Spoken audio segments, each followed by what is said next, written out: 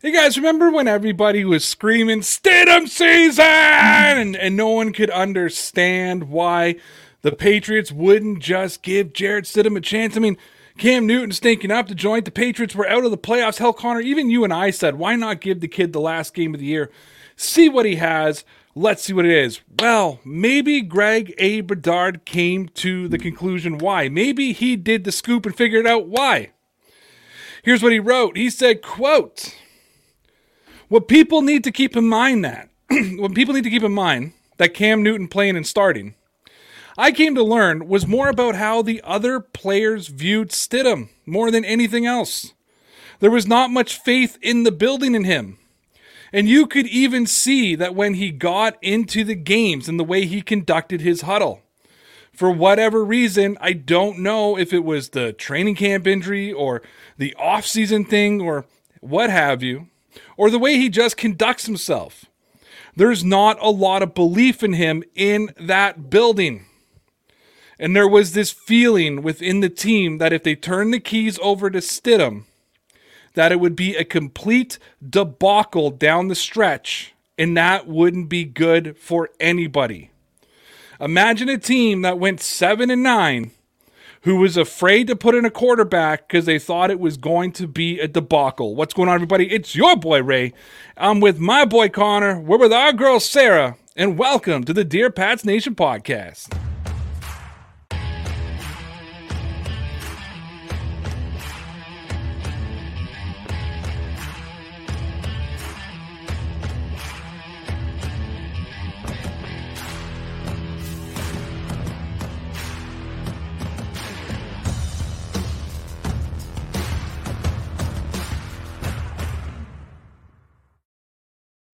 And we're back. You know, I'm looking at the live views and I'm wondering, why did somebody leave during the intro music? I mean, out of all the time they could have left the show, they left during the intro music.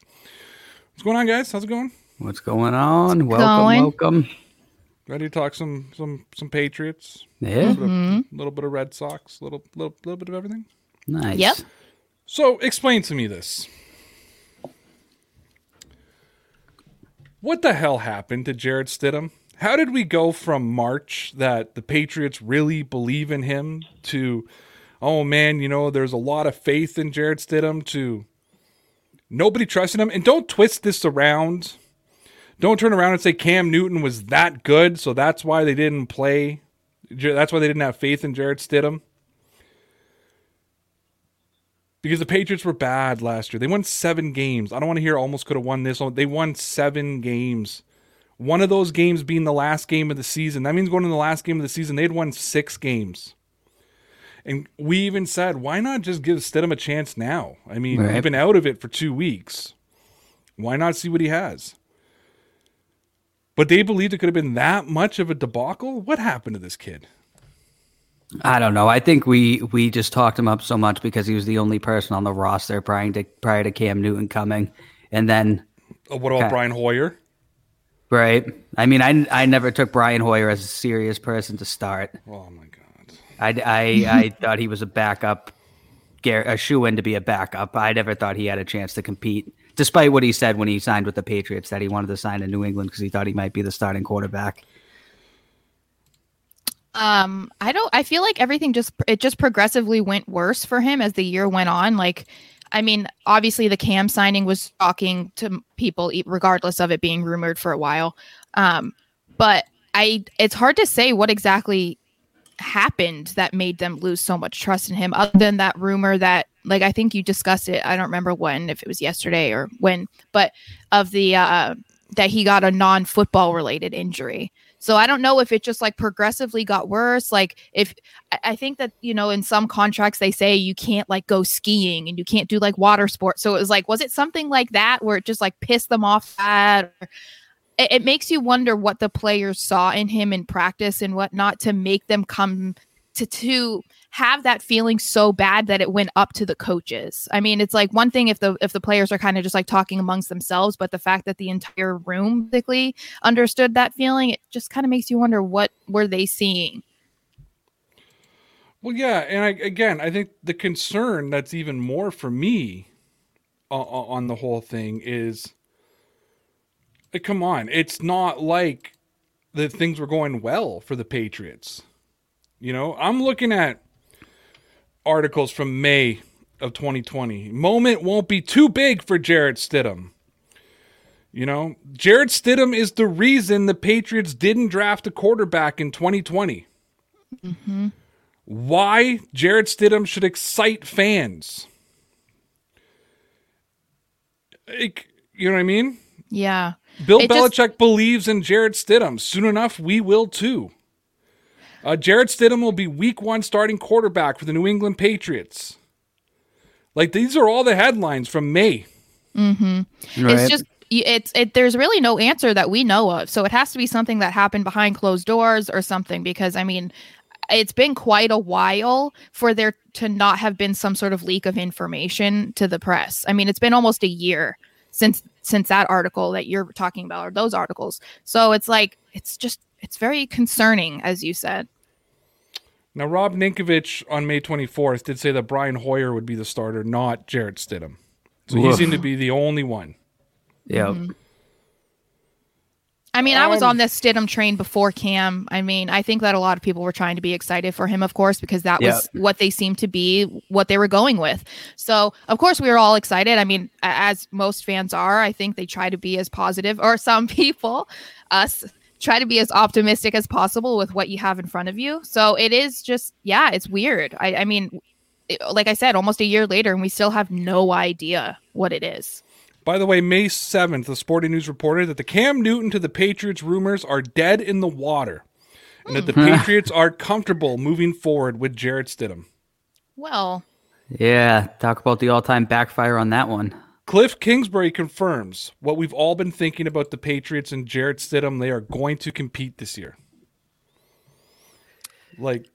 Cliff's got Cliff coached them in college, right? Mm-hmm.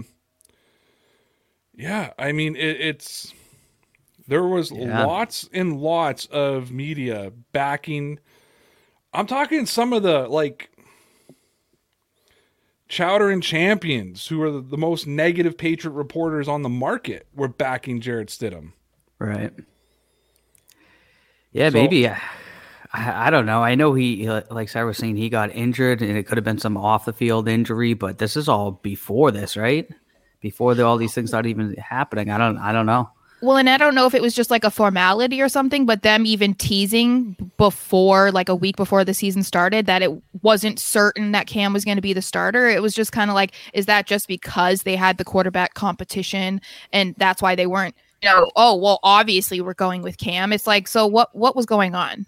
Right. There's so many questions I have to this.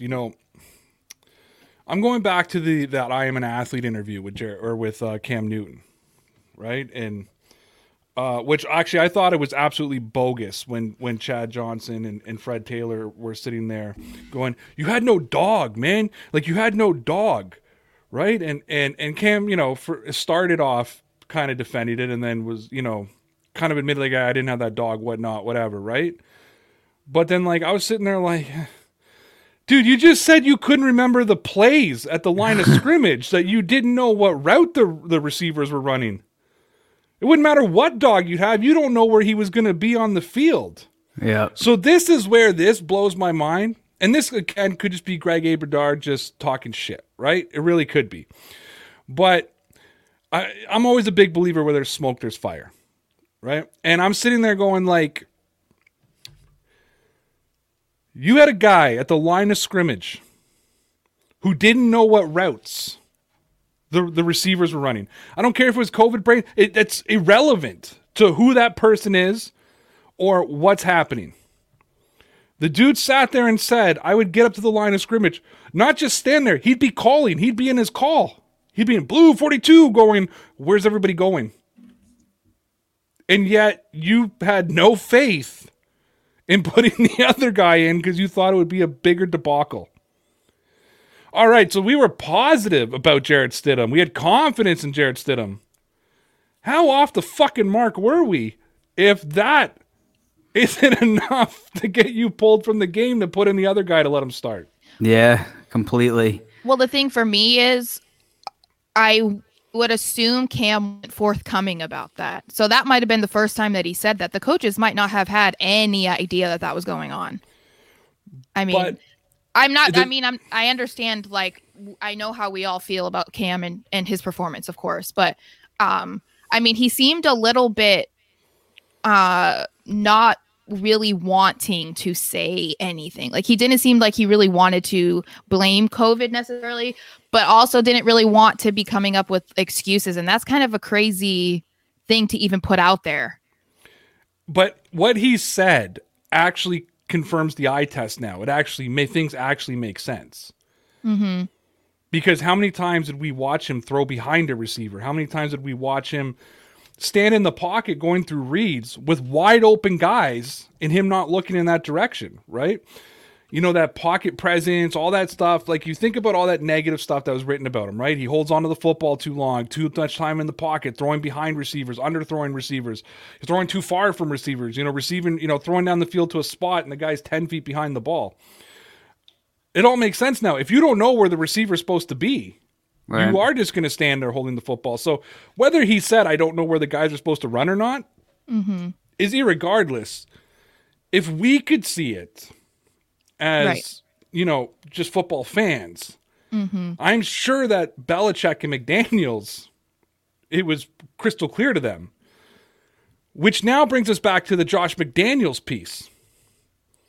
Remember the whole, McDaniels never did enough with the playbook for Cam? Yep. That was an assumption by us, right? Because of what the eye test showed us, right? Too many runs, too many this, too many that. I think they beefed up the run game a little bit too much too. The way they said, like, they've never had a run game like that before you. We won the Super Bowl on a run game, so we have, so relax. But maybe there was a play for Cam. Maybe McDaniels just looked and said, I can't call it. I can't call it with the ball in his hands.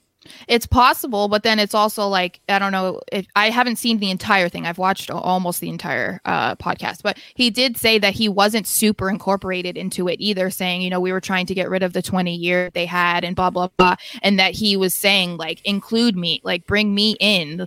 And so it's hard to say, because of course we're going to hear one side because he did the podcast, so we don't know. And McDaniels isn't going to come out and say, oh, well, this, and this happened. But it seems like a lot of the things that we have discussed, or even some of the things that we have assumed, were accurate. It just seems like we were a little bit validated in what he said. Validated in some sense, not in some of the defenses of him, though, because I'll make this argument to you. Tom Brady played in that same system for 20 years, went to the Bruce Arians system, which was completely different, and won a Super Bowl. Right? Won a Super Bowl in a completely different offensive system. When were the Patriots taking shots down the field? They weren't even doing that in 2007 when they had Randy Moss as much as he was this year. He went to a completely brand new offensive system that was built for Ben Roethlisberger and Peyton Manning. You know what I mean? Mm-hmm. Cam Newton's a professional quarterback. He's 31 years old. He's a former MVP. He's a Heisman Trophy winner. You should be able to walk into his system and know how to throw a football. I hate the comparison of Cam to Tom, just because I feel like we can't compare the two. Like, it could be just because it's Tom Brady. Like, I feel like most people expected him to, whatever team he went to, he was going to be successful. I don't know that many people are saying whoever comes in after Tom Brady was going to be successful. It's possible that they were going to be much better than Cam, and I'm not saying that that's not possible. It's just hard for me to be like, yeah, well, Tom went to a new and he did really great. And I'm like, well, most people believe no matter where he went, he was going to be great. So it's like, it's hard for me to. All right. I'll throw a different scenario at you, though. Okay. I'll throw a completely different scenario. Outside of his stupidity, Brian Hoyer ran that offense beautifully. If you think about it, yeah, right? Where did all the disasters happen? In the red zone, where the Patriots weren't a lot with Cam Newton. Right? How long has he been on the Patriots, though? How many times has he? But he's Brian Hoyer. He's been a career backup quarterback. A career backup quarterback who primarily plays the other team's plays as a scout team guy. You know what I mean? He's not taking first team reps. That's what I'm saying. Whether he's been in the system or not, he's Brian Hoyer. I mean, if you put the level of, because you're saying don't compare Cam to Brady, can you compare Hoyer to Cam? If we're talking talent levels? I mean, Yes. No. Can you compare talent levels Cam Newton to Brian Hoyer? I mean, sure. Yeah. I mean, I would say You Cam's can? better. Well, I would say Cam's better. Well, yes, so it's not I mean, he's comparable at a- then. Yeah, Because well, you're saying that if I can't compare Brady to Cam or Cam to Brady, you can't compare Hoyer to Cam from a talent level perspective. You know what I mean? Right. Yeah. So that's what I'm getting at. Brian Hoyer ran that offense and actually moved the football. He just is an idiot and doesn't know timeouts and how to, when not to be sacked. And he's a moron in other perspectives that I think we were more surprised by how the funny part is, Connor, because I can talk to you to this because you and I had the discussion prior to the game. Well, Brian Hoyer's not going to run the offense great, but he's going to be safe and he's going to be smart. Yeah. Yet he ran the offense great. Right. And he was an idiot. Yes. You know what I mean? And I think that's what surprised us because it was the exact opposite of what we thought was going to happen that game. Yeah, I remember completely thinking that, well, at least he's not really going to make any mistakes. I'm like, he'll be safe with the football, he'll manage the game well, and he just did the exact opposite there. He took the sack, fumbled the football on fourth down, didn't even try and throw it. He called a fake timeout. It was just a debacle. But that wasn't what I expected out of him at all. I thought he would have been the polar opposite, where he would have been safe and been a great game manager, and he was not. So, And they could have beaten the Chiefs, honestly. The Chiefs were playing like crap in that game, too. So that whole game sucked in general. But especially Hoyer, I'm just saying. They could have, but he ran the offense great. If you look at his mistakes, it didn't happen at the 40-yard line. He wasn't going 3 and outs, which the Patriots did a lot. You know what I mean? All his idiotic mistakes were at least in the red zone, right? He cost them points in the red zone. He's not a good quarterback. I'm not saying bring Brian Hoyer in, but we're getting away from the subject anyways. The whole point is regardless of any excuse we want to make, Cam Newton wasn't great this year. And yet they didn't want to go to Jarrett Stidham, somebody who knows the system. So you didn't have to get off at 20 years because it's a guy who, you know what I mean? It's a guy who was there. God, I don't know where things fell apart. And the Belichick doesn't care what the players think about people. You know what I mean? Everybody hated Rodney Harrison. So what did Belichick do? He cut Lawyer Malloy. Yeah. Like one of the all-time leaders in that locker room. To the point where if somebody in the media wouldn't have said the locker room is revolting, they probably would have revolted. You know what I mean? It was that idiot from ESPN or whatever that Belichick told to fuck off during the Super Bowl, right? Yep. Which is just such a Belichick thing, right? Mm-hmm. Congratulations, coach. Fuck you, right? But if it wasn't for that locker room actually may have revolted. But that kind of like galvanized, if you read the Dynasty, Bruschi said that galvanized the Patriots locker room, somebody, talking for them because they were pissed. Right. Rodney Harrison was hitting Tom Brady in practice. He's hitting the red shirt in practice. Now, he wasn't Tom Brady of 2000 of now. He was Tom Brady the kid, but he's hitting Brady in practice. He's taking Lawyer Malloy's job. Belichick doesn't give a shit what the players think about the other guy. Well, that's why it feels like there had to have been something else that happened that pissed him off or something. Like, it has to be, of course, deeper than just the players' opinions because we know Belichick well enough to know, like you said, that's not just going to make him be like, okay, well, the guys in the back don't like him, so it had to. I don't know if it's the injury or whatnot, but. And if it was the pass catchers, if I'm Belichick, I'm looking at them going, okay, Devin Asiasi, who doesn't know how to run a route, right? Like, okay, N'Keal Harry, who stutter steps when he goes to make a catch, okay, Edelman, who drops balls for interceptions. Like, it's like, who the hell? Nobody on that offense, even Julian Edelman, could say anything about who was the quarterback. You know what I mean? That was one of those situations where they had their own issues that they needed to work out personally, that they couldn't worry about other positions. So it just blew my mind when I saw that today. I had a whole different thing that I wanted to talk about tonight. I had a whole different thumbnail made. It was a whole different thing. And then when I read this today, I was like, wow, this one kind of floored me. That especially it would be a complete debacle down the stretch and wouldn't be good for anybody. Yeah. And when I will a strong argue, word too. So well, it is, and I'll argue that after the big win against the Chargers, the Patriots had nothing but debacles down the stretch. They got their asses absolutely handed to them to the Rams. Yep.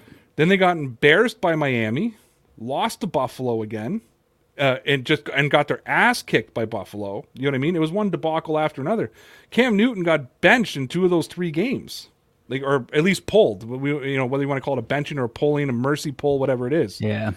And yet Jarrett Stidham never got a start, and he's definitely not an option this year.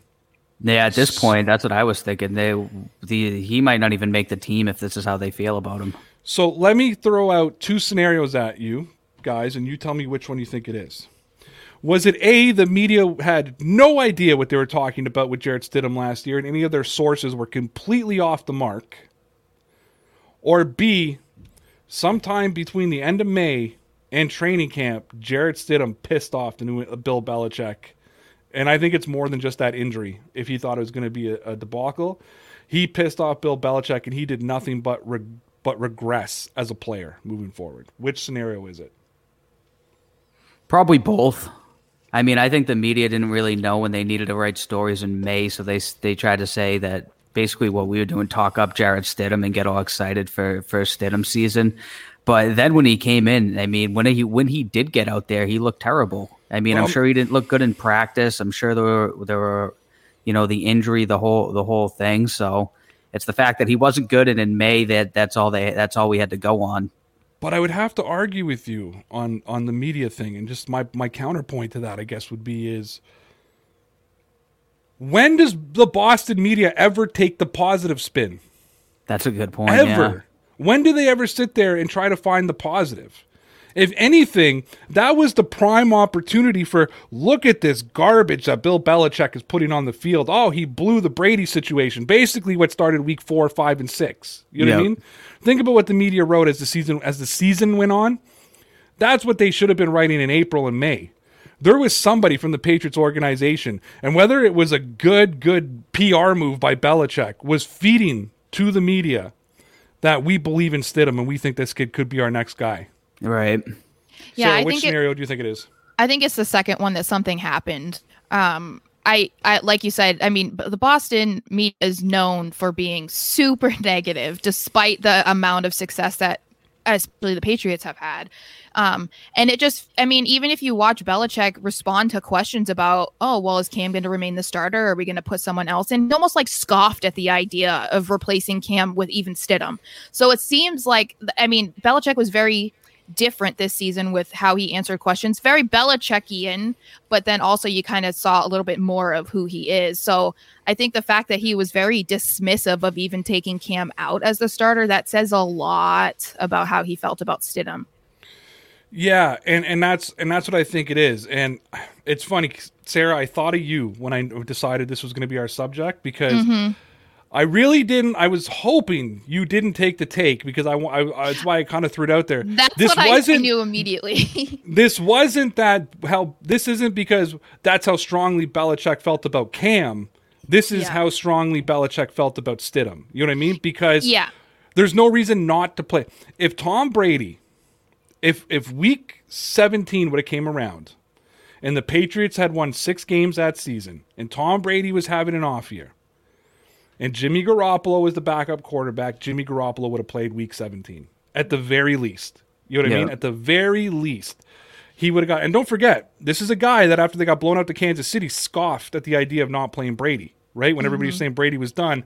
And that reporter said, is there going to be a possible quarterback change? And he kind of did that look. He laughed. And that fake laugh, and then just, moved on with his life. But if Garoppolo would have been on that team and it was Brady and these situations were like this, Garoppolo would have played. I believe that. I believe Brian Hoyer would have played if he was the backup. I just think there's something happened with Jarrett Stidham. And you're right, Connor. I don't think this kid makes it till September unless he really gets his shit together. Right. Well, and you have to do something pretty bad for it to be that obvious to people, especially Belichick, to be that dismissive of you. I mean, like, that's really bad. So it's something that I don't think that we've ever seen really before. So it's like other than being like nosy people and like fans, it's the team. It's like, it makes you want to know even more, like, what exactly happened. Well, it's time for another proclamation. Uh-oh. I have already this offseason proclaimed N'Keal Harry to be a draft bust. Shout out to Brandon Marshall, who, not yet, but shout out to him. But my next proclamation, Stidham season is dead.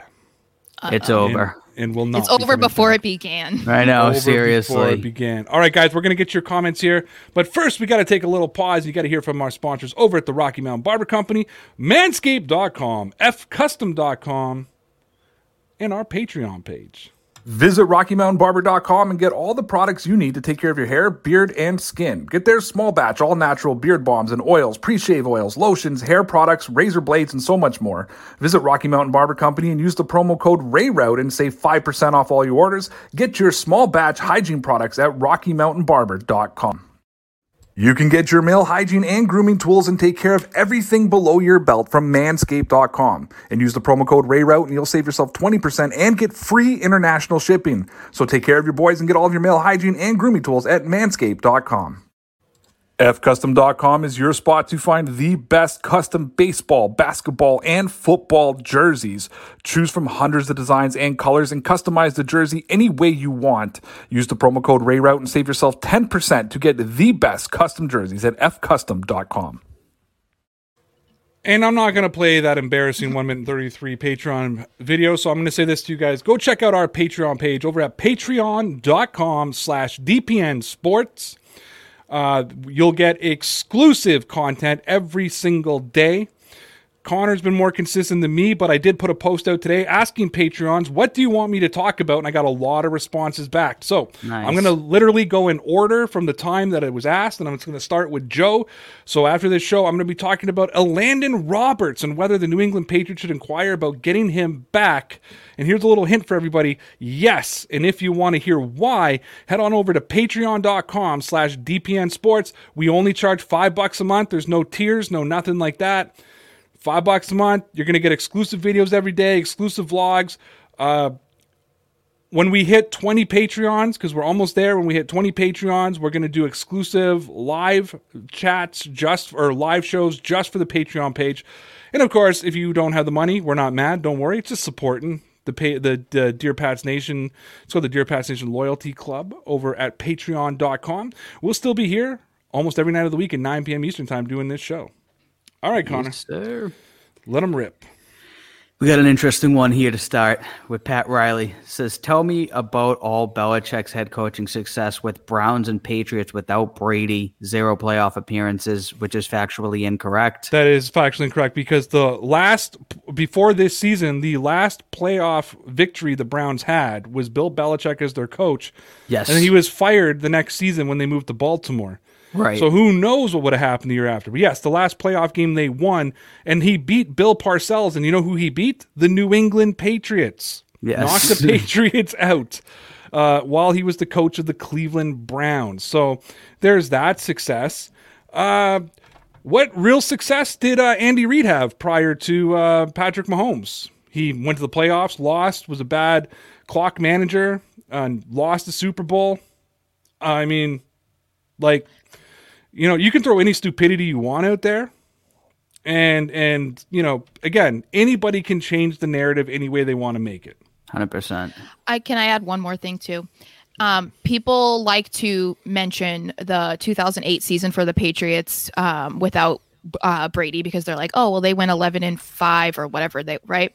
I think that people don't want to remember either that despite not having Brady, they barely missed the playoffs that year. Mm-hmm. So if you want to talk about, it came down to like a tiebreaker against the Dolphins. Forget barely made the playoffs because that's like we almost won, right? No, yeah. How about they went 11-5? Yeah. Remember 2018, guys, when they won Super Bowl 53? Do you remember that? Yeah. They went 11-5. They had the same record. Oh, I have 11-5 every year is almost a guarantee to make the playoffs. That's like the threshold. You win 11 games, you're going to make it. Really almost is. Yeah. Yeah. Well, yeah. So I only say almost because, it came down to like a minuscule thing. So it's like, I think people like to use it as an argument against Brady, but it should also be used as success for Belichick too. So I just say that the Patriots went to the Super Bowl at 11-5 and won the Super Bowl with an 11-5 record. Thank you, Pat Riley. Always appreciate your positive takes. Thank you, sir. Now we'll go to McChicken over here. It says Jarrett Stidham is going to be the next Taylor, Henneke, and Felgren. Maz will never shut up about it. I like the optimism there, but I don't. I can't see Jarrett Stidham hanging around. I don't know if he's going to have a very long career. So I don't know if there's going to be a lot of market for him out there if the Patriots do cut him. By the way, I hate doing this. Like, I hate doing this more than anything. You guys know. You guys know I'm going to hate doing this. Uh-oh. But I got to give a shout out. Uh-oh. Who are we giving a shout out to here? Doug Kide. Wow. Oh, no. Shout out to Kide. What up, Kide? I'm just pulling up the tweet here. I honestly thought it was in a group chat I was in, and I know it is, but these guys are intense. There's a lot of, oh my God, they sent like 400 tweets after that. Okay, I'm just going to look up Doug Kide. It'll probably be faster just to look at it that way, but I have to shout him out. I have to, he's been kind of spot on the last week or so. Like, he's still not a reporter, because all he does is give out opinion. But here's what he had to say. He said, I've decided to listen to Fledger and Mass this afternoon, and their level of anger over the quality of quarterback the Patriots haven't even added yet is genuinely impressive. They've created a series of hypotheticals in order to be outraged. Sounds about right. I feel like that's a lot of like Patriots fans too. Like there's a whole section that does that. And I'm like, why are you so mad about something that hasn't even happened yet? Like, chill out. They're already so pissed that they might maybe possibly sign Fitzpatrick this season. This is a reason why I'm glad I don't live in Boston. There aren't that many reasons, but I'm glad that I don't have to like deal with hearing about this all the time, other than you guys in the chat or on Twitter. I just love they've created a series of hypotheticals in order to be outraged. Mm-hmm. Yeah, it's funny how popular that show is around here too. People are always listening. You know how many times I get DMs about Fledger and Mass said this? Like, is this true, Ray? And the comment is literally like, Bill Belichick took a nap on a hammock the day before the Super Bowl when he was supposed to be in practice. I'm like, use some common fucking sense. You know what I mean? Like, use your common sense. Do you think Bill Belichick was sleeping in a hammock the day before the Super Bowl and missed practice? The guy who like cut Jonas Gray because he missed a meeting was sleeping in a hammock the day before the Super Bowl and missed practice. Like, use some common sense. Poor Jonas Gray, man. He's working a regular job in Boston now. Is he really? Yeah, I read an article on him like a year ago. He's just a regular dude after all that. That one great game. He was in the Flag Football League for a while until it shut down. Was he? Yeah, he was on Chad Johnson's team. Chad Johnson was the quarterback. Oh yeah, I remember that league. Oh, Joe. Speaking of the whole Mick crew that we have now, Big Mac Jr. says, well, if you don't give him snaps in a real game, how is he going to evolve?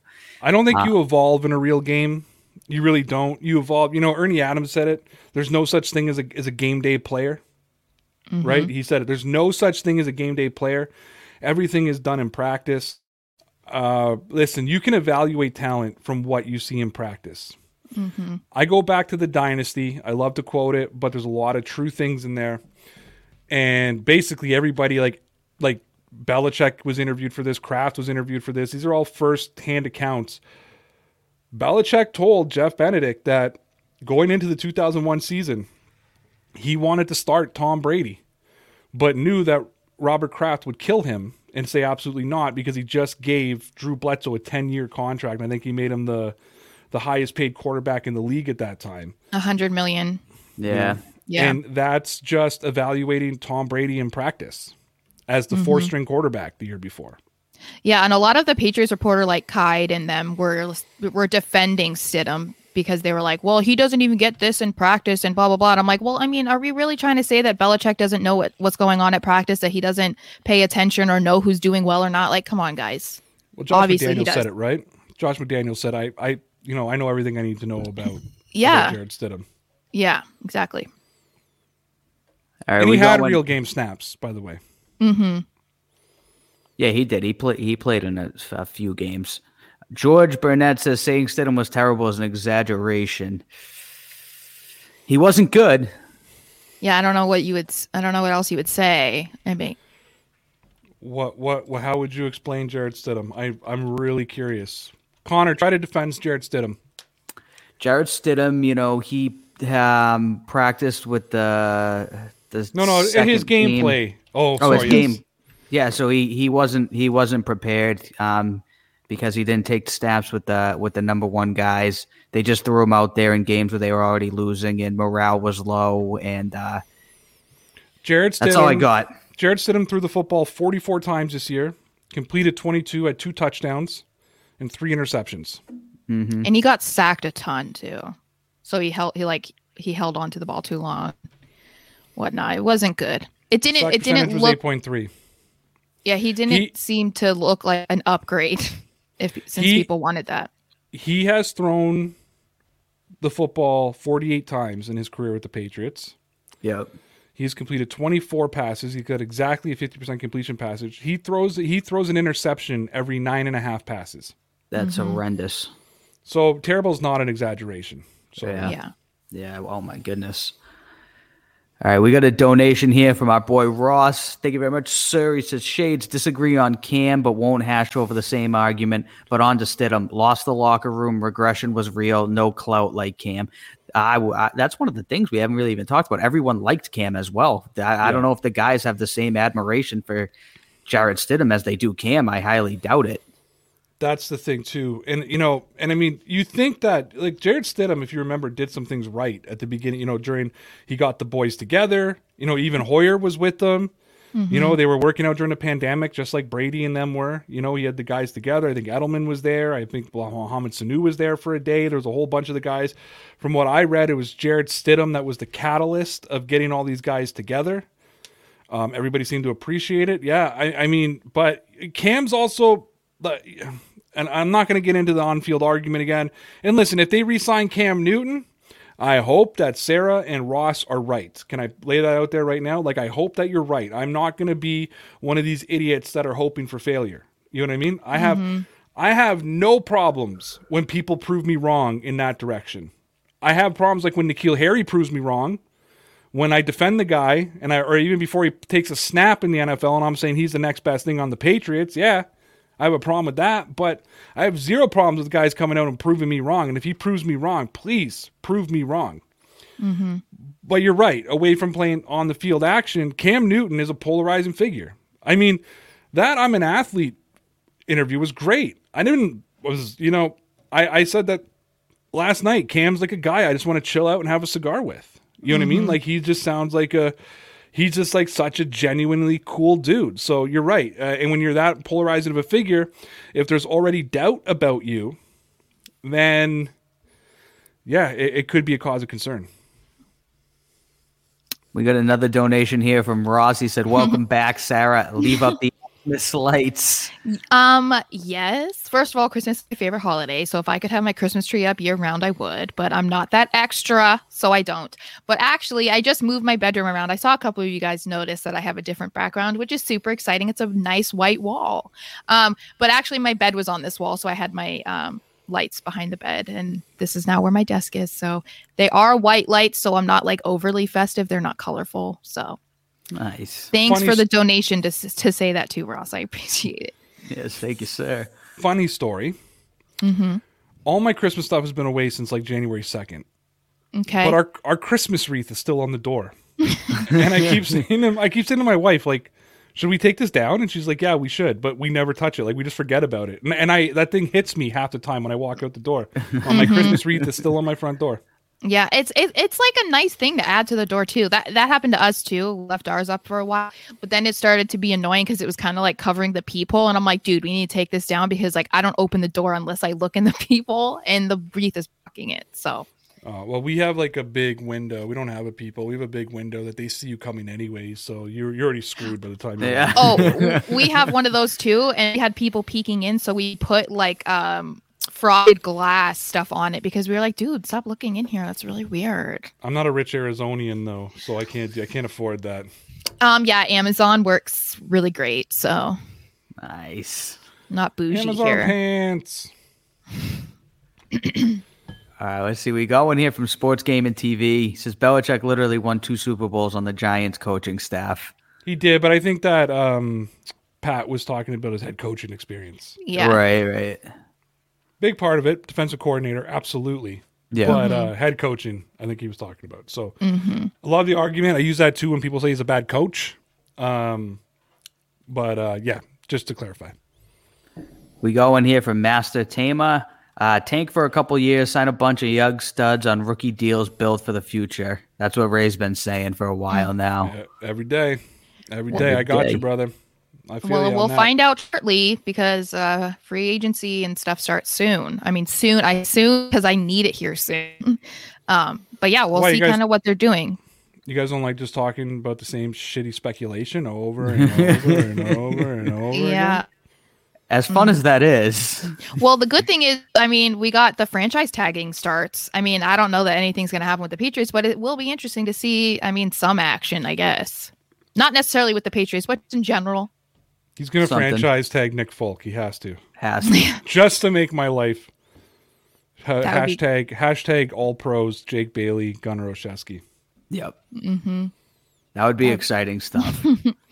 Gunnar was an all pro, right? I'm not making that up. I think he was, yeah. Mm-hmm. Fuck, even if he was, then I'd keep it going.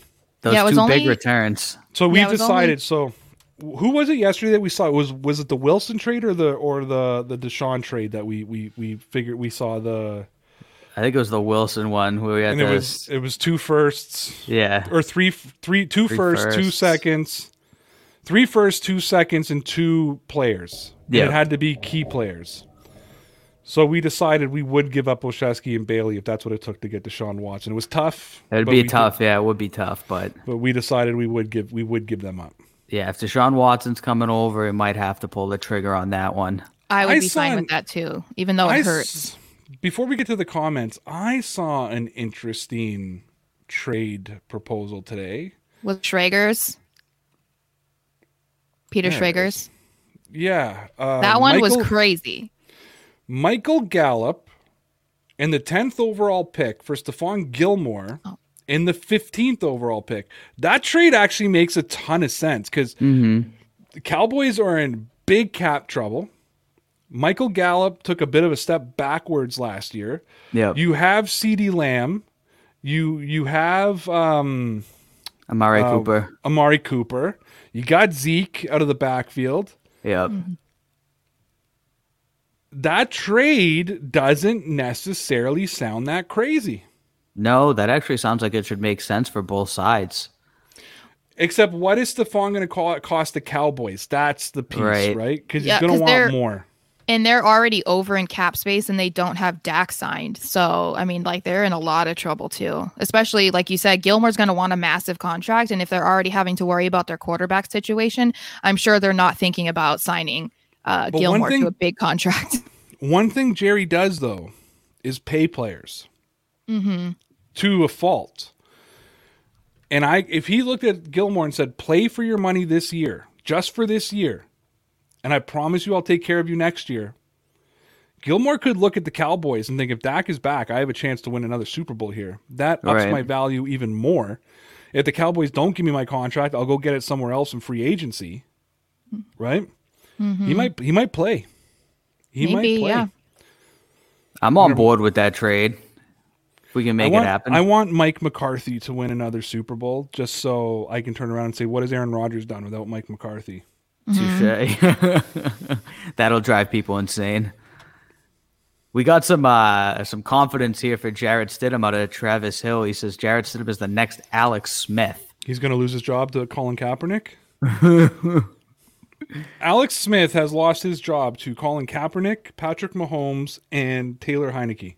I know, jeez. Oh my goodness, I know. Poor Alex Smith. Guy's always been pretty good too, and he just keeps losing his job. Alex Smith has been a good quarterback who's never been able to take a team to the next level. Yeah. Yep. You know, do they get, like, people always say, like, you know, that San Francisco team, that was basically the same 49ers team that Alex Smith was working with. Like, you know, I've heard people go, well, if Alex Smith was playing in the Super Bowl, they would have won the Super Bowl. I don't know if they would have went to the Super Bowl if Alex Smith was, maybe that game and the way Kaepernick was playing, maybe that game they would have won, but I don't know if they even would have went to the Super Bowl with Alex Smith. Yeah, I mean, Kaepernick had a really good year. I don't know that he did. they could compare that to what Alex Smith could have done. I doubt it. All right, we got one here from Troy King. Says, "What's Bortles doing right now?" Blake Bortles is just I want to say hi riding to high. Troy too. Super Bowl winning quarterback last season. Is this isn't Coach Troy? Is it? No, Oh, okay. Blake Bortles. I think he's on the. No, is he on the Rams? No, He's on the in Bucks, Denver. isn't he? Oh wait, I don't know. Is he on the Bucks? I thought he was the backup for the Bucks. No, that's not Rosen. Bortles. Yeah, no, Rosen was there, but now he's on the Niners. That's that was I don't what's his know. name. They came the other day and said he could be the successor to Tom Brady, and I said, "Well, I could too, technically, but that doesn't mean it's going to happen." Who was it then? I'm Blake trying to think. Gadrith or whatever his name. Oh, Blaine Gabbert. That's what I'm Yeah. thinking of. Yeah. My bad. Yeah, I don't know where he is, but he's chilling, being the boat, I guess, because that's what people like to say. It looks like he's on the Rams. Blake That's what I thought. Bortles. You want to make a Jarrett Stidham comparison? Blake Bortles and Jarrett Stidham. Overhyped quarterback. Yeah. Mm-hmm. Yeah, I wouldn't want him. I don't know if Remember it's another. Jacksonville gave him a massive deal after they went to the AFC Championship game. Yeah. And then they realized they made a mistake, so they gave a massive deal to Nick Foles. Mm-hmm. And then made a big mistake there too. Yeah, Now they're gonna get Trevor Lawrence, and they're gonna be laughing at all of us. It's Yeah. funny, man. They were so good a few years ago, and now they're just like the bottom barrel of the league so quickly. Maybe not for long though. Maybe not. We got a donation here from Joe. Thank you, sir. King-Kato21 says, thoughts on James White. Comments from Sirius FM, February 7th. They're the Jarrett Stidham comments that he could absolutely. I'm assuming it's ones when he said I could absolutely see Jarrett Stidham starting. Those comments. And Joe has sent that to me in the past. Joe and I see Jarrett Stidham very differently, the same way that Sarah and I see Cam Newton very differently.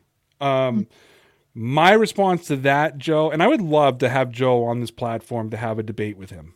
Not out of anger or fight, because Joe is very passionate the other way and can bring up a lot of good stuff. The same way like you can bring up good stuff about Cam. What do you want James White to say? Right. You know, they're never going to come out and say he lost the locker room. You know, we have no faith. Joe, if that's not what you mean, don't put up a super chat just to get our attention. Message it to me on Twitter if that's not what you're talking about, and I'll look at it. But if you are talking about with James White, saying you could absolutely see Jarrett Stidham, you know, starting for this team. Devin McCourty said the same thing in the offseason last year, and if Craig Bedard is correct, and let's say he's 50% correct, it turns out he couldn't. Mm-hmm. Yeah. Yeah. That's one of the things is a lot of these things on these shows, these guys are going to say exactly what you think they're going to say. They're not going to give you much. They're going to say, yeah, he could. Especially Patriots players, even if they're former Patriots players, it's just been ingrained in their head. Right. Only Amendola runs his fucking mouth. Yeah, it really is. Just him. All right, we got a very interesting one here. RFJ says Manziel will be the Patriots starter next season. LMAO. Because he's just tearing it up in the Arena Football League right now. Yeah, I saw he had one run where he's wide open lane and scored a touchdown. He's and done now that like he's 2 or 3 times. Has he? Yeah, he's like ran that field like 3 times. Like, he's tearing it up in the foot. I think he is in the football league. Did he play in the Canadian Football League too? Yeah, At one point? disaster. Yeah, he was. Yeah, I knew it was bad, but I just couldn't remember. He's been everywhere. So Yeah, he was an absolute mitigated disaster in the CFL. I'm pulling up his CFL stats right now, just so you guys can hear how bad it was. So he played. Let's put it this way: Johnny Manziel. So when guys like Johnny Manziel come to the Canadian Football League, those are big marketing things. You know what I mean? Yeah. Like, those are like, you know, this is, you know, we can do a lot with this guy. He played 5 games with Hamilton, then he was traded to Montreal. He attempted 165 passes for 106 completions, 1,290 yards. He had a 7 interception to 5 touchdown ratio. ooh, Oh, 0 rushing touchdowns, 215 rushing yards. wow. Yeah. I mean, I admire the determination, but Do you that's know about it. who was loved here in Canada? Who? Ocho Cinco.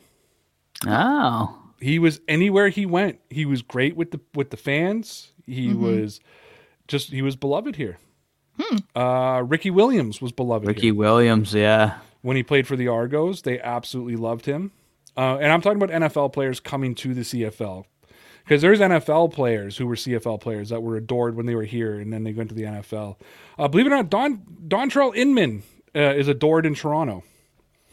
Won a Grey Cup with the Argos. Of course, Doug Flutie, Warren Moon, those kind of guys, right? They're obviously Joe Theismann, who was a former Toronto Argo before he went up to go play for Washington. You know, those kind of guys. Rocket Ismail, loved. One of the most accomplished CFL quarterbacks of all time is Damon Allen. Actually, he used to hold the professional football record for any league for the most passing yards. His brother was Marcus Allen, the Super Bowl MVP for the Raiders. Yeah. Yep. Another funny story. I knew Marcus Allen's niece, Damon Allen's daughter. Used to party with her. Nice. I wish I had cool stories like that. I didn't know anybody. All I know is my mom. This isn't even. You are probably not even going to know or care. But did you guys ever watch Baywatch? No. Yes. Okay, so do you know the blonde with David Chokichi? Yes. The blonde. My mom babysat him. I watched Baywatch for a completely different reason than the blonde guy. I'm sure, but yeah. David so Hasselhoff. my mom. I was yes, exactly, the Hoff. Yeah. I watched this show called Bondi Rescue, which is like actual Australian lifeguards, like on Bondi Beach. Mm-hmm. And David Hasselhoff went there to do like a photo shoot, and he was dressed up in all his Baywatch stuff. And these guys were like gushing over him, calling him the Godfather. And God. David Hasselhoff is huge in Germany. I don't know if you know that. Oh yeah, huge in Germany. Mm-hmm. Yeah, his like sales like went platinum there or whatever. I don't know. It was crazy. Good for him. Dankeschön. All right, we're going here from 1-2. New England should be in the market for Matt Ryan. He is from Boston College. Good arm town and bring him in a stopgap for a few years. We've talked about that a little bit before. I don't know what they're going to do, if they're going to trade him, if they're going to draft the quarterback and keep him. I don't know if Matt Ryan's going to be around. I love Matt Ryan. If the Patriots get their hands on him, I'd absolutely take Matt Ryan. Matt Ryan was not the issue with the New England Patriots or with the Atlanta Falcons. Lawrence said the same thing. He said if the Patriots get their hands on Matt Ryan, like you're talking playoffs guaranteed for the Patriots. I don't know if he said guaranteed, but he said like you're talking playoffs if they could get their hands on Matt Ryan. I would take Matt Ryan in a heartbeat. I mean, I proposed that a while ago. Remember my crazy ass trade? That trade where when I had to keep saying "hear me out, hear me out, hear me out." I proposed that they go after Matt Ryan and Julio Jones. Yeah, The only problem with him is his age. So like a few years is probably asking a lot, but maybe 1 or 2 years. I think he's like 30. How old is he? 36, 37? So also, fun fact, his wife's maiden name is Marshall. So her name is Sarah Marshall. So obviously we're like besties. Today at work, we were doing a game. Not a game, it was an icebreaker for a meeting where we had to pick 3 people that we would pick for the apocalypse. And someone said, I wouldn't take Terminator, I'd take Sarah Connor because, you know, she lived through this kind of shit. And I thought of you guys. Nice. When you said Sarah Connor. You were like, same. I was like Sarah and Connor. Yes. Mm-hmm. Because I'm faster. Well, you guys wouldn't want why I picked you. I picked 2 of my friends for... I picked 2 of my friends. I won't say their names on live air, but I said because I'm faster than both of them. I said I don't need to be the fastest. I just need to be faster than other people. That's true. So, and they're pretty quick. Like we're all pretty fast. My problem is I can't run very long. That's my issue, right? But if we ran, there's a possibility all 3 of us could get away. But if one of us did get caught, it wouldn't be me because I'd be in front of them. It's good strategy. The problem would be is that the zombies kept going, their stamina is way better than mine. My pack-a-day habit doesn't help. Yeah, that makes it tough. I crashed Connor's Patreon the other night and hacked 2 darts in the 10 minutes we were on together, standing outside. We go in here from Mike Nardella. He says, you guys don't love the speculation talk. Telling you Andrew Luck will be the past starting QB in 2021. You know what? Let's email Fledge and Mass and watch them, like, see if they can either get excited or upset about this. Guaranteed sources. Guaranteed. So, well, what's Mo saying? Is Mo saying that he's coming or what? I mean, maybe that's where they got it from. Mo Channel. He saw him at the airport again. Yeah, that infamous picture. Mo Channel, official Patriots source for all of your Patriots needs. I haven't seen a crazy. Is it Channel or Chanel? I don't know. I don't know. I don't know how he pronounce. I don't know how Mr. Mo pronounces it. I'm looking him up right now. I can't even find him on Twitter. Where is he? I follow him too, just for his insanity. Where's Mo?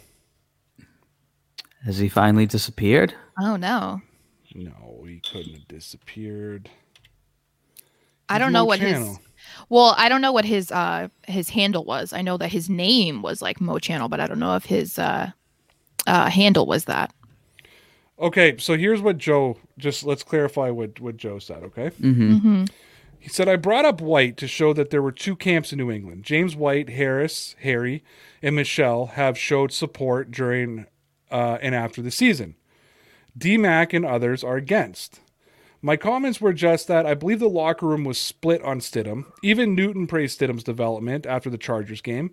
I'm on the fence that either Stidham was in Bill's doghouse or he was redshirted. And he's saying Izzo, not Michelle. So basically, James White, N'Keal Harry, Damian Harris, and Ryan Izzo liked Stidham. D-Mac and others were against.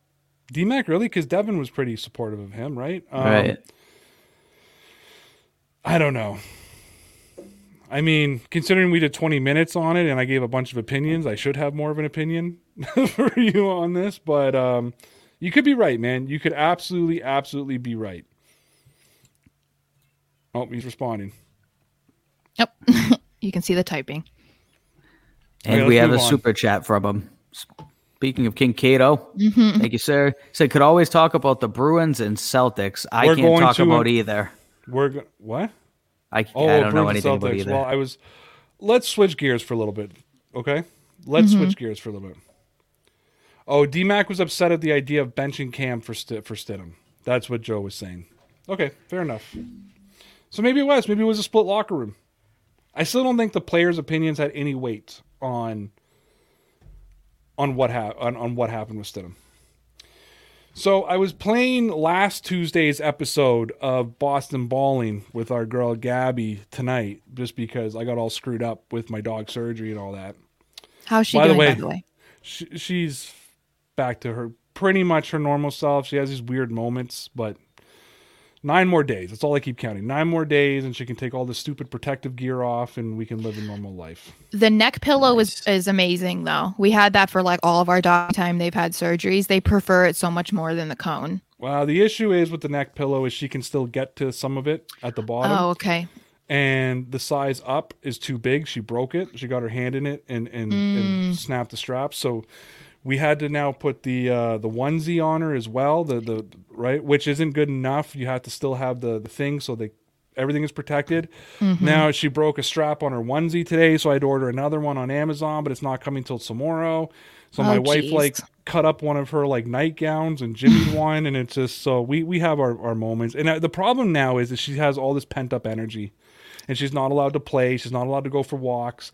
My dog is a very playful, energetic dog. She goes on 3 walks a day, long walks a day. She runs around in our backyard. She loves to play. We play tug all the time.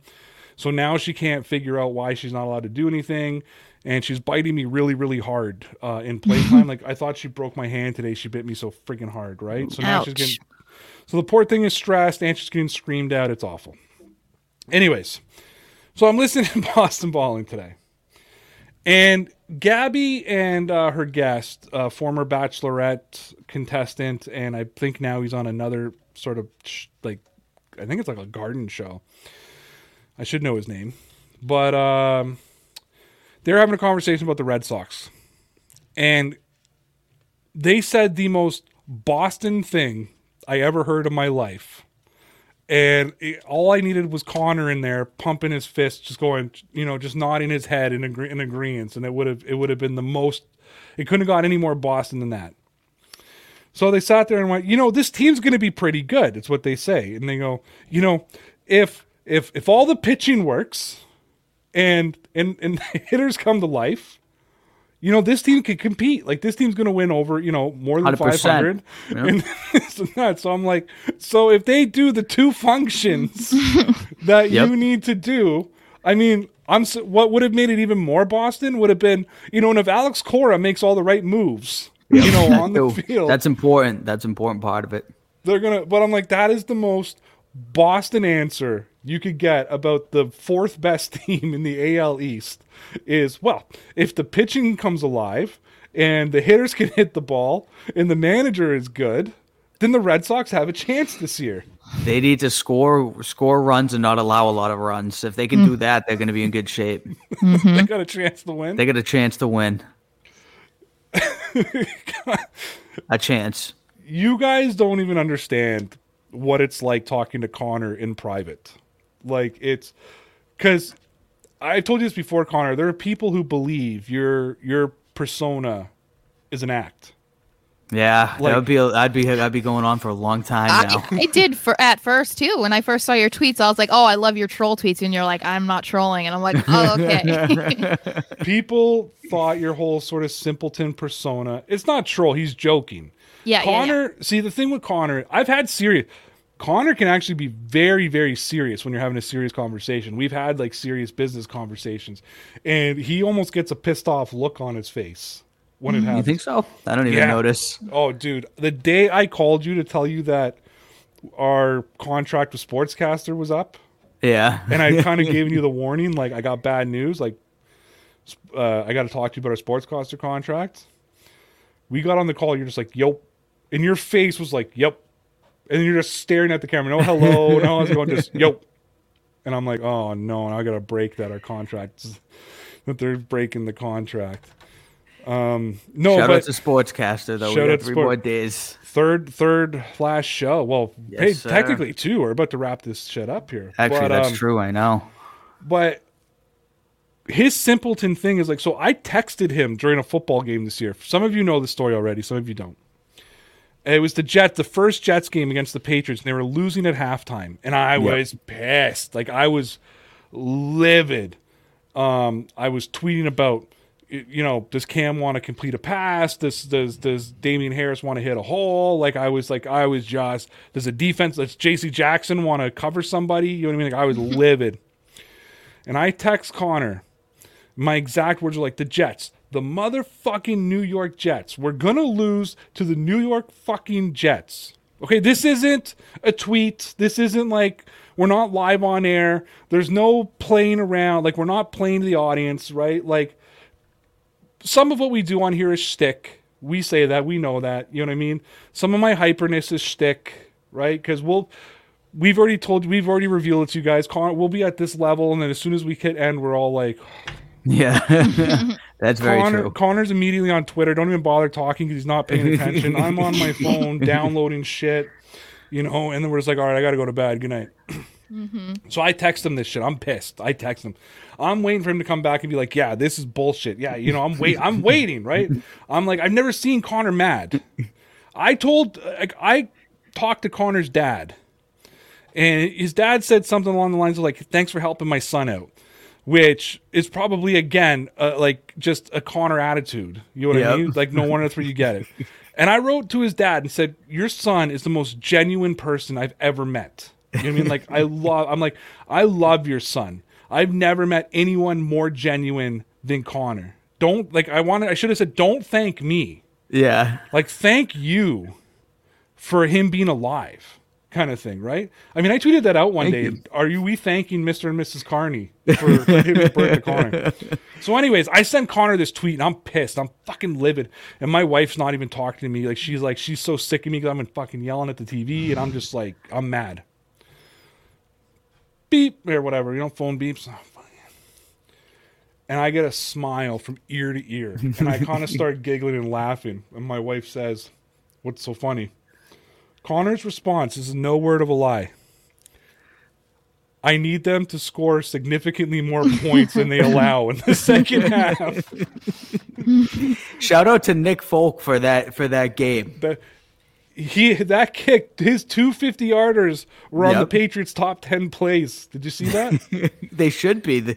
I mean, based on what the season looked like, those were two of the top plays of the season. New England put out their top 10 plays in those kicks, and I think a Jake Bailey punt was one of them, and a Gunnar Olszewski return was one. I was like, 4 of the 10 are special What a sad plays. season.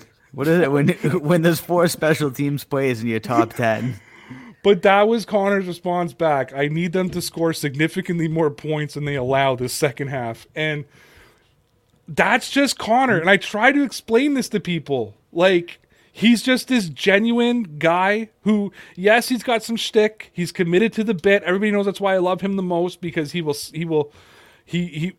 committed to the joke. We will bleed it. We will kill that joke. We will 100%. push that. You know when you get to that line where it's like, okay, it's almost not funny? We will pass it. Once we pass it, we'll stop doing it. Like, player profile should have ended 2 weeks before we ended it. 2 weeks. 100%. But he is like Connor, like the guy you see on this screen, even with his shtick, is mostly just him. The shit you see on Twitter, the kind of stuff you see him write on Twitter, is the kind of stuff he texts me. I write him paragraphs of stuff, like business stuff. We're talking business about things. I wrote him today to say, like, I'm not going to say what we had to do, but we had to spend a significant amount of money, right? Significant, Connor? Is that a good word? Significant amount of money. 3 digits. And it wasn't a 1 or a 2. You know what I mean? It was a lot of money we had to put out. So I had to write him about it, because I can't just spend that kind of money without talking to him first. And I got a serious answer back from him.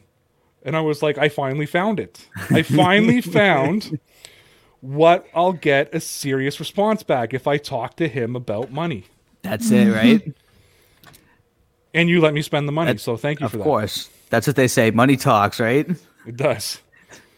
It does. Speaking of money, Ross? I was going to say, shout out to the man who pays all our bills.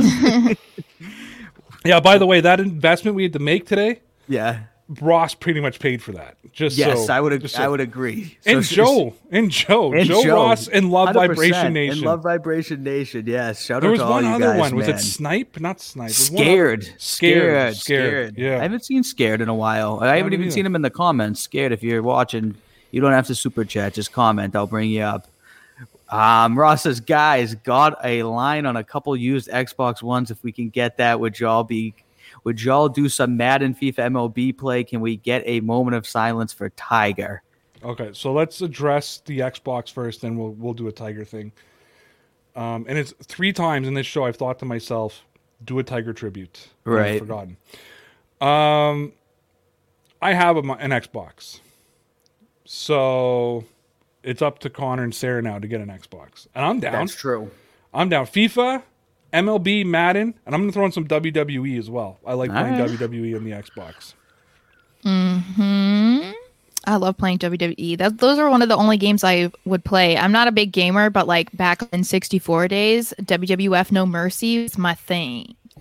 So. And GoldenEye. I have no time in my day. Even as a little boomer. I would play lots of Sims and Crazy Taxi. I thought that was the coolest thing. Dude, I still play The Sims. What was the other game? The Oregon Trail. You guys ever play that? That's a boomer game right there. Yes, I used to play that in school. And you know what's funny is when I first moved from Massachusetts to Washington, I didn't understand why they didn't say Oregon, because they say Oregon. And so I was like, yeah. And so I was like, wait, who's saying it wrong? I'm like, no, it's the Oregon Trail. You can't just say it's the Oregon Trail. That sounds stupid. I've always said Oregon. Wow, now I'm probably saying it wrong this whole time. Oregon. Yeah, no, now I say Oregon because I've been over here, but. Okay, so I do want to say a little thing for Tiger Woods. Awful car accident today. For those of you who don't know, he had a single car rolled his car, ended up in a ditch. I believe he was in surgery for multiple injuries, from what we heard last. So maybe let's have a 30-second moment of silence for Tiger.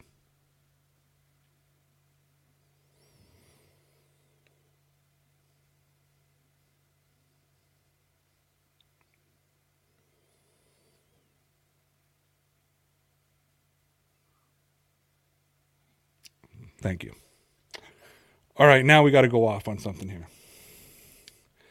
At reality_Kate. That's at REALITY_Kate, KATE. Yep. I highly suggest you go follow her on Twitter, people. All right. I'm not telling you to say anything. I don't want her to be trolled. I just want you all to follow her and look at her tweet when she wrote, I go to watch at General Hospital only to see ABC7 was literally going on and on about hashtag Tiger Woods. During the 6 p.m. news, they had very little information. So what was the point of yapping through General Hospital from 2 to 3 p.m. when y'all basically had zero confirmed info regarding the crash? Exclamation point, question mark, exclamation point, question mark, and face with the smoke coming out of their nose. I'll retweet it if you do follow me at _DPN_. Is it DPN_Ray or Ray DPN Ray _? I think it's DPN_Ray. At DPN_Ray.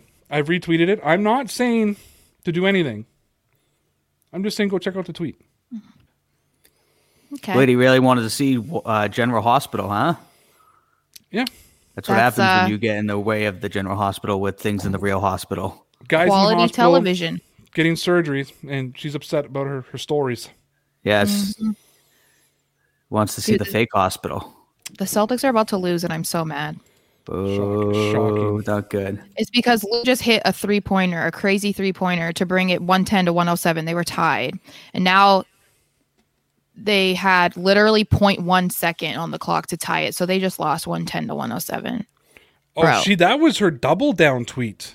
Oh, geez. That was her double down tweet, because 49 minutes prior to that tweet, she wrote, it's embarrassing the amount of time ABC7 has spent yapping about Tiger Woods, given the lack of confirmed information available.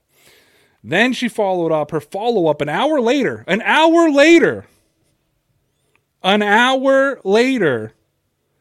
was she was upset that she couldn't watch General Hospital. Well, yeah. I mean, she's trying to watch those soap operas, daytime television. Important stuff. Yeah. People are weird. And Ross has already shared it in the group chat where we have confirmed Darth Belichick trolls. And, nice. And he has called her Karen. It would make sense. Might be beyond a Karen. Shout out to our boy Ross. Mm-hmm. All right, let's do a couple more comments and then we'll blow this popsicle stand. All right, Lawrence Owen says, great stream, guys. Gave you my thumbs up to show my support. Appreciate that, man. Lawrence is the man, and make sure you come Lawrence tomorrow, is the man. 7 p.m. Lawrence is live with me for Patriots Outsider tomorrow. Woo-hoo. Tomorrow. And then Friday, yes, this Friday, not last Friday like promised, not because of Lawrence, because of me, the Cam Newton Film Room will be on as well at 7 p.m. Eastern Time. Nice. All right, we got Snap Time here saying, what a sad season when the starting QB only throws 8 TDs. I know we've gone over this one. Yeah, it was tough. But he ran in a lot of TDs in Cam's defense. 12.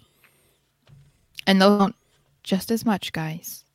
Those 6 points. They That was count. still a total of 20 touchdowns. Yep. That's true.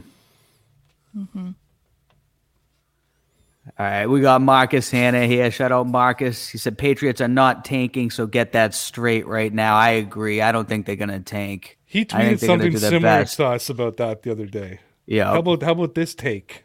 And then Marcus goes off on you now. You ever notice that on Twitter? On me? No. He's not afraid to tell you off. That's all right. I don't mind. I have I have bad takes sometimes. He's not afraid to go after you. I love Marcus. He likes to go after the Boston Boomer. Put Boston that boomer in Boomer. his place. That's true. Someone wrote something the other day, and I think I can't remember if it was on Twitter or if it was in a chat on my own, but it was Shades, the Boston Boomer, and Sarah McHomer. That's what they wrote. That was McChicken. It was in McChicken. It was during a stream. I was watching you guys, and you brought that comment up. I even said it to McChicken. Speaking of McChicken, I tweet you, bro, and you just like ignore me. I guess you're like too good for me. So I tweeted him that. I said, "Oh, Sarah McHomer, and he never responded. But trust me, I saw it. He's we've big timed him now because he's an unpaid intern on this show. Mm-hmm. He's a big timer now. I mean, he is. Well, I'm surprised he doesn't big time us, to be honest with you. Well, he's big timed me, so he's on the path. Maybe one of you are next. Dang. McChicken and I had beef a few months ago. Uh-oh. We didn't talk. I blocked him on all social media. Oh my. Do you know why? No. Nope. Somebody asked me, and I said I can't remember.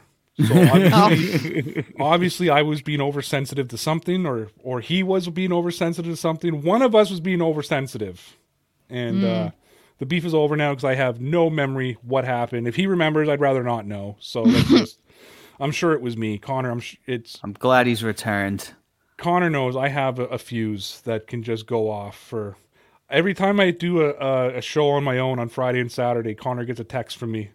I'm like, who did you yell at this time? Yeah, with you got to play damage control. It's like 2 weeks ago, Lawrence messaged me or sent me a message because I just like ended the stream. I'm like, you know what? I don't have time for this bullshit. Boom, end. I was done. All right, we got one here from Light Shadows. Says, does anyone else think making a deal for Russell Wilson or Watson is like making a deal with the devil? The upside would be big, but our team would be paying for this for years to come. That's actually a really good point, because obviously you'd have to give up so much draft capital and designate so much money to the quarterback position. It would be tough. Okay. All right, somebody I don't like, so I'm not going to say who they are, on Twitter, tweeted something though, and it actually made so much sense. And this person said, would you trade, so let me ask you guys this, would you trade Isaiah Wynn, Sony Michel, and N'Keal Harry for Russell Wilson or Deshaun Watson? Yeah, 100%. That was the Patriots' last 3 first-round draft picks. Right, So that was sort of giving up 3 first-round picks, that's what's come out of it. You know what I mean? So that's basically what you'd be giving up. And I know hypothetically you could be giving up on something different, but basically that's been the Patriots' last 3 first-round draft picks. That's what you'd be giving up for one of those 2 quarterbacks. Right. Yeah, when you put it like that, it's like absolutely that it's a no-brainer. Look, I've said it, man. You can take any argument and spin any narrative you want. Any narrative you want to carry, you can spin it to make it work for you. Mm-hmm. I said that to someone the other night when we were arguing about Belichick. Let's do 2 more. All right, we got one from Facile here. Just say too much clout for McChicken. Yeah. It's going to his head. Mm-hmm.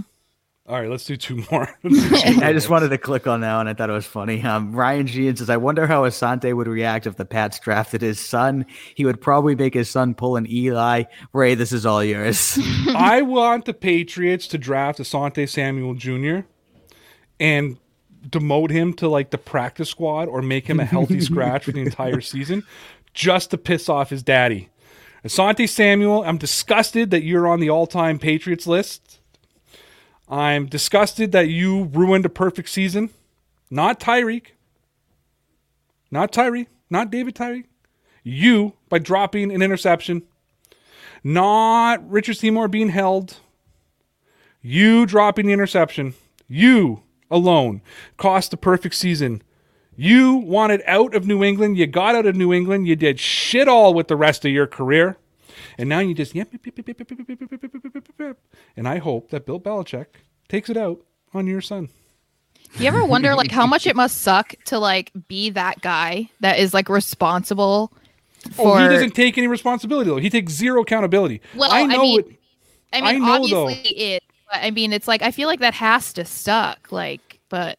Well, I think Wes Welker holds it in. He talked about it. Like, he still thinks about dropping that ball that lost against the 2012 against the Giants, right? Like he still talks about that. That was Gronk's second year, right? Gronk and Hernandez second year. He still talks about that drop. Like he still feels it. Asante Samuel feels like he did nothing wrong. Like I think that he believes he's one of the biggest reasons the Patriots undefeated that season. Yes, him single-handedly. Fuck Asante Samuel. That's what I got to say about that. Fair enough. I would rather have dinner with Doug Kyde than that's saying a lot.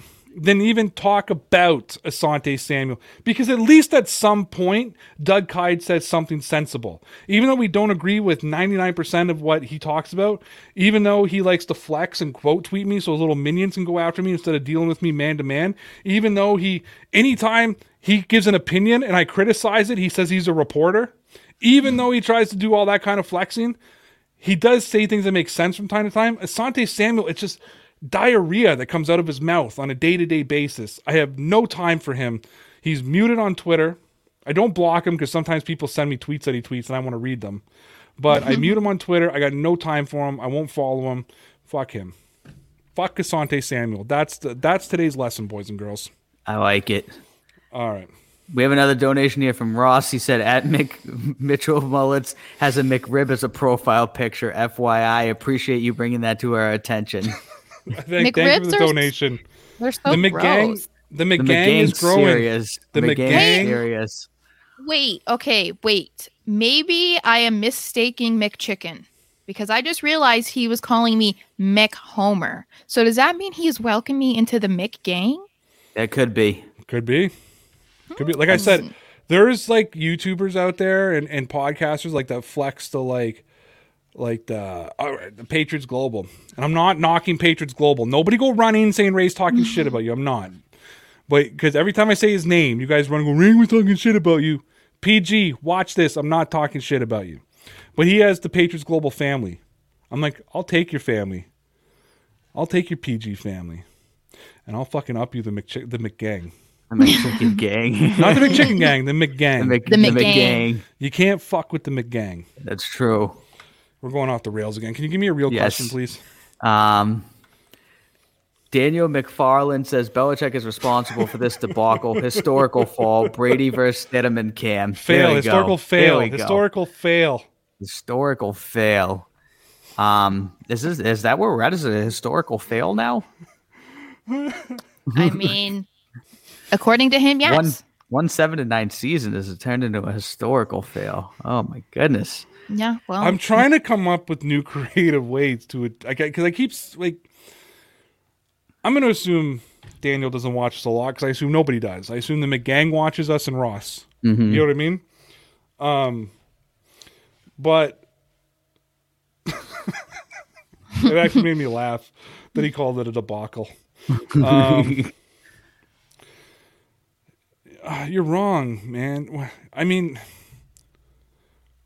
how can you call it a debacle yet after one season? You can't even call it a debacle if it's 3 seasons. I've already set the bar for me. I don't know, Daniel. You got a face in your picture that tells me that you were around before the Brady era, so I'm a little disappointed in you. Mm-hmm. Or maybe you're like Connor and you just look way older than you are. I know. Oh, no. The boomer. Is that why you have your profile picture as little boomer? Yes. Baby boomer? And because I'm the baby boomer. I don't give a shit what you say. That's the same haircut you have now, but you have in that picture. Well, he found the Maybe right one now. and stuck with it. So That's right. Listen, my bar is 5 years. On year 5, so let's say, they had 2020. So 21, they can be bad. 22, they can be bad. 23, they can be bad. In 2024, if they're still middle ranking, 8-8, 7-9, I will lose my patience. Besides that, it takes a lot for me to... It's funny. I get a short fuse for idiots, but when it comes to this kind of stuff, I got a lot... Because football is a fucking game, guys. It's fun. I cannot wait until we interview Brian Cowart, and I can ask him how fun it is to play football. Yes, that's a great question. Which, by the way, he may be stiffing us now. Oh boy. Oh, no. McChicken sent him all our info. Yep. He's got everything he needs. He was down to do it all. And now he's We'll have to follow up. We will. Maybe Connor can do some actual work and he can go follow up. I can do some follow up. Do a sales pitch. That's it, guys. We did it. We did it. It was fun. We did an hour and 24 minutes. I yelled. Yep. Sarah got upset. Connor nodded his head in agreement for the podcast. Yep. We did a moment of silence. We did a lot. We called out a Karen. Yeah. I swore a lot today. Today was probably a record swear for me. I think we touched all the bases. A lot of F-bombs. I laughed at Boston sports fans. Ross showed that he still has just dispensable income. Yep. Connor and I talked business on air just for you guys to hear. You now know that we made a significant investment today. I learned that as well. Nice. Sarah also learned on air that we spent a significant portion of our money on something we had to spend money on. Otherwise, we wouldn't be able to do the show. That's a very good point. We wouldn't be able to do the show. All this nice stuff you see, all this, all of us together, it's through a stream site, which is a producing site, and all the nice pictures and graphics and everything. You got to pay for that. It's true. I saved us $180 by making the investment we're making today, though. Yes. That's huge, too. Yep. It is. Sportscaster, 2 more days. 2 more days. And I think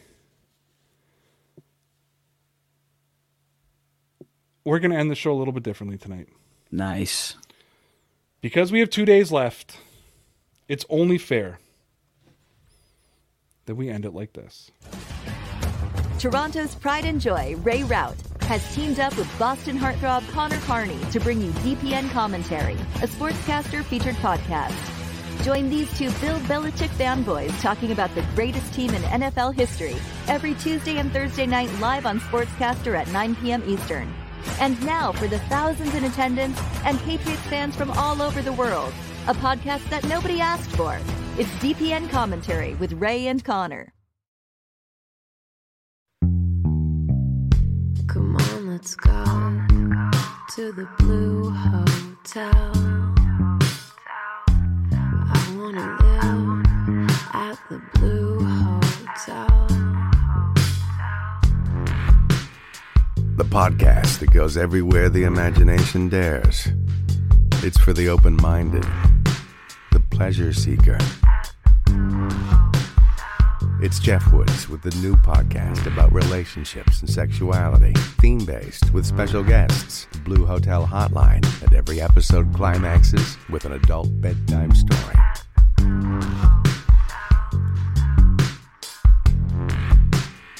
Get a room and listen in at the Blue Hotel. Begins Friday, September 23rd.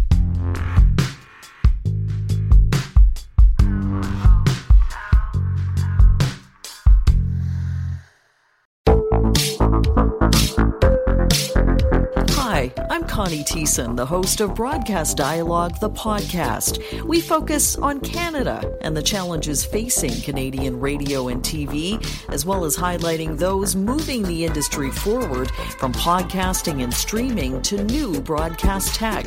Check us out at broadcastdialogue.com or your favorite podcast app.